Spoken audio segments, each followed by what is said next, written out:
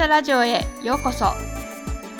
この番組は南総学舎でのリーダーシッププログラムや南総学舎でのさまざまな活動やイベントを紹介する週刊ポッドキャストです。千葉県南房総市からお届けします。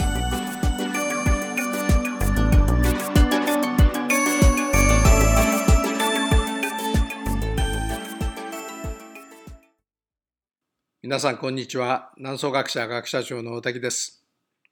先週のですねポッドキャストで、私と良子先生が、早稲田大学ビジネススクールのエアマウント富士プロジェクトに参戦するというお話をしました。私とですね良子先生プラス、大滝ゼミの OB あと応援団ですねの皆さんとでチームを組んで、チーム名が OB チームということで、参戦いたしました。でその結果が出ましたが、なんと、我々が優勝いたしました。我々のチームはですね平均年齢が優に40を超えているという大変な高齢化チームだったにもかかわらず、若い現役のですね学生のチームを大幅に上回る結果を出しまして、なんと優勝することができました。ということで今回のポッドキャストはですね、我々 OB チームがその優勝を祝って祝賀飲み会をやってるんですけども、その様子を番組にしましたので、お聞きいただければというふうに思います。Zoom での録音ですので多少音声がですねお聞き苦しいことがあるかもしれませんが、ぜひ最後まで、お付き合いください。はい、それではよろしくお願いいたします。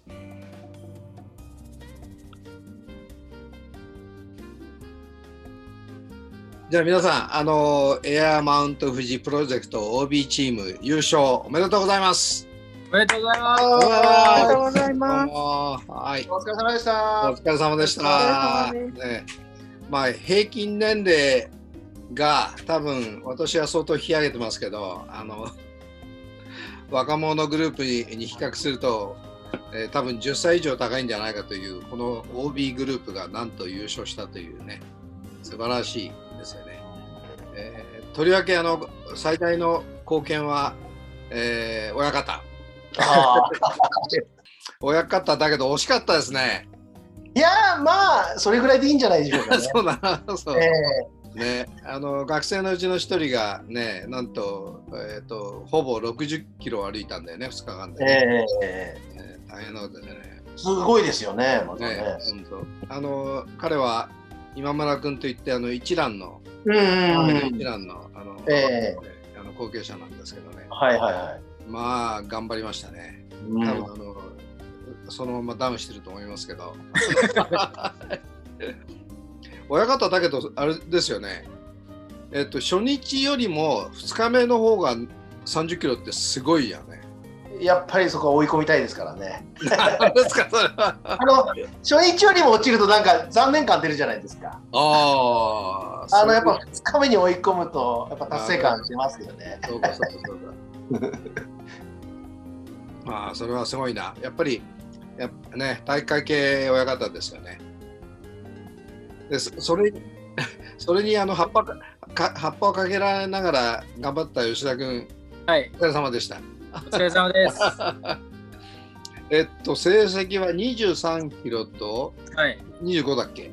はい。ですよね。はい、そうですね。はい。なんか聞いたら、前日に飲んで車を置いてっちゃって。ああ、そうですね。そう、それで単にその車を取りに行っただけっていう歩き方をしてみたいですね。そうですね。それは非常に不謹慎な動機でしたね。若干寝不足で歩きましたね。ねえ、もうなんでそんなところに目的地を設定したんだろうってとてもおかしく思ったんですけど。はい。はい。でもちょうど距離的には良かったんで。ああ、そうかそうか。なるほどね。はい。はい。で、エリさん。はい。どうもお疲れ様でした。お疲れ様でした。なんと、初日が本当は29キロぐらい歩いちゃったんですよね。いや、歩いたのはその後に歩いてるんで、5時間で歩いたのは23キロ。その後歩いて29キロぐらい歩きました。それで2日目がちょっとダメになっちゃったんじゃないのかなと。多分それはあるかもしれません。あとね、階段があったんですよ。で階段降りるときに結構やられたみたいで。まあやっぱり都心をね歩かれたからですよね。そうですね。そうか。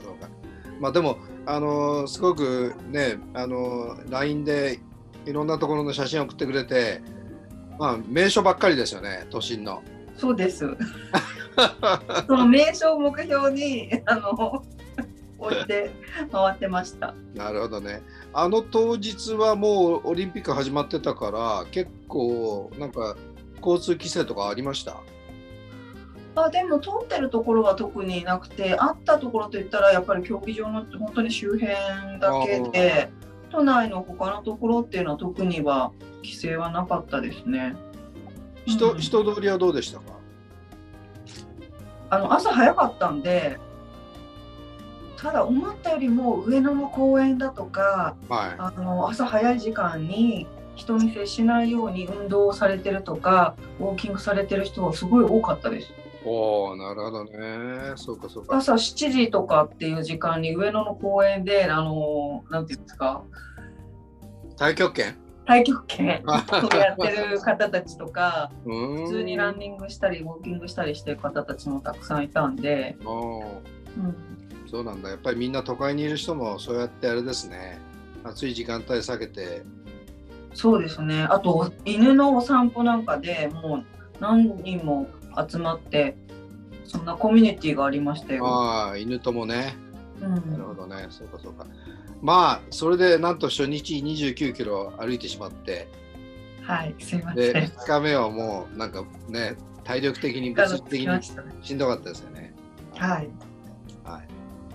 私は去年と同じコースを初日歩いて、で出たのが4時半だったんですけど、もうね海岸ずっとこう歩いたんですけど、もう7時にはもう猛暑ですよね。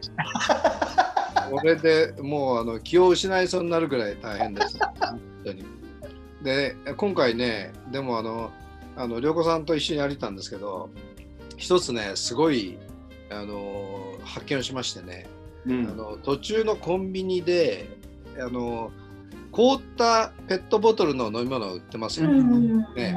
あれをですね脇に挟んで歩くとなんかね回復しますね。やっぱりなんていうの、血液を冷やしてくれますよね。なので凍ったペットボトルの首に当てるよりも脇に当たって猛暑の中過ごすのは結構ありだなと思いましたね。で初日は20歩いて、ただ2日目同じとこだと嫌だと思って、いずれにしても4時に真っ暗な中出発してで別のコース行ったんですけど、実はそのコースちょっと計算間違えて短かったんですよ。で短かったんですけど、なんかそこを回って着いちゃったら4時間ちょっとしか経ってなかったんだけど、もうそれ以上歩き気がなくなっちゃったのね。ごめん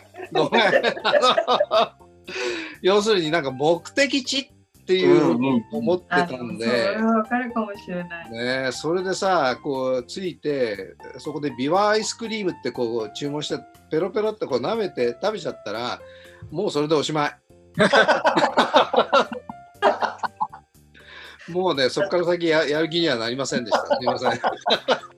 私それで言うと2時間半ぐらいの時にすごい足が痛くて、もうちょっと歩いてって言って歩いてて、いやでももうきついなっていう時にちょうどお腹も空いてて、3時間ぐらい経ってからかなの時にお蕎麦屋さんがあってお蕎麦屋さんで働いて、それで1キロぐらい1キロ2キロ多分伸ばせなかったかもあります。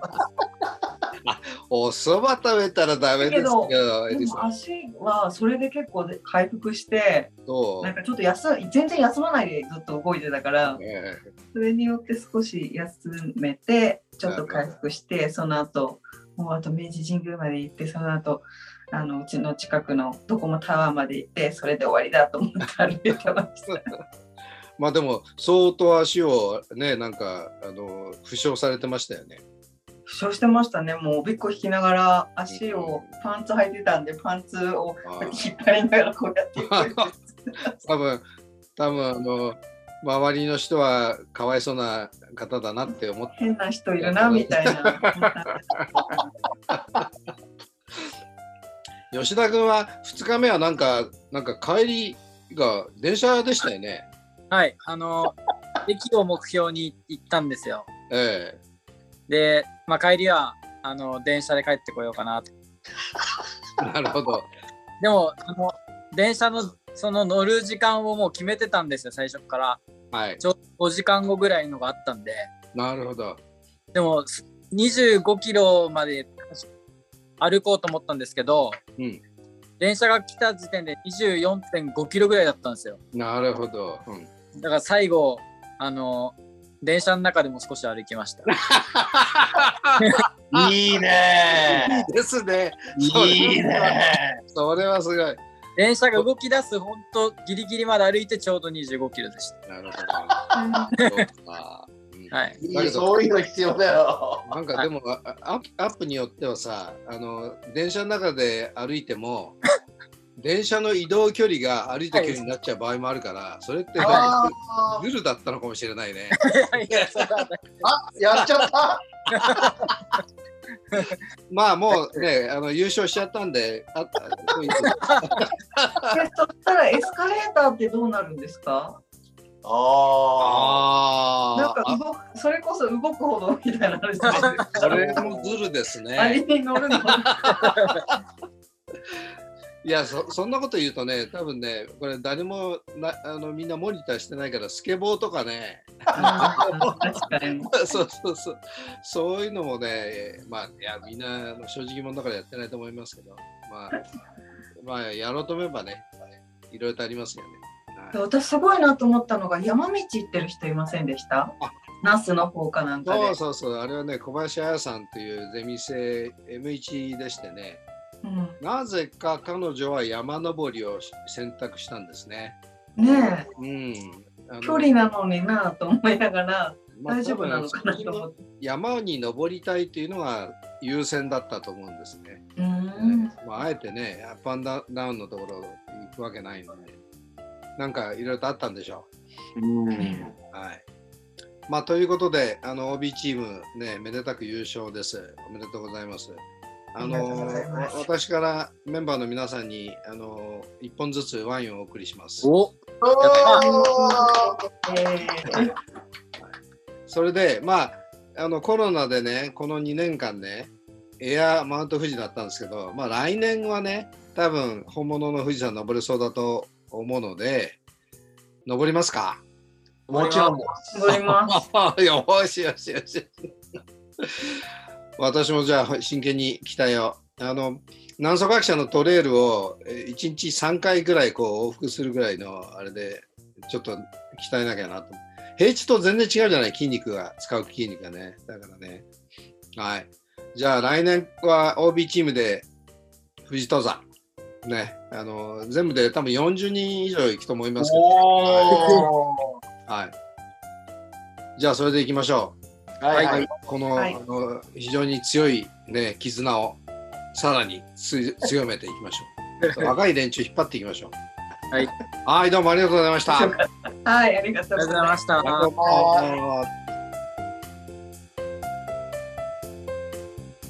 はい、ということでだいぶ盛り上がってましたね。このチームね、だいぶ結束が固いので、来年のリアル富士登山プロジェクトでも活躍してくれるのではないかというふうに思います。平均年齢高いんでね、準備を十分にして、おそらく臨むのではないかというふうに思います。私もその一員なんで、準備心してかかりたいと思います。はい、それではまた来週皆さんとお会いしましょう。ありがとうございました。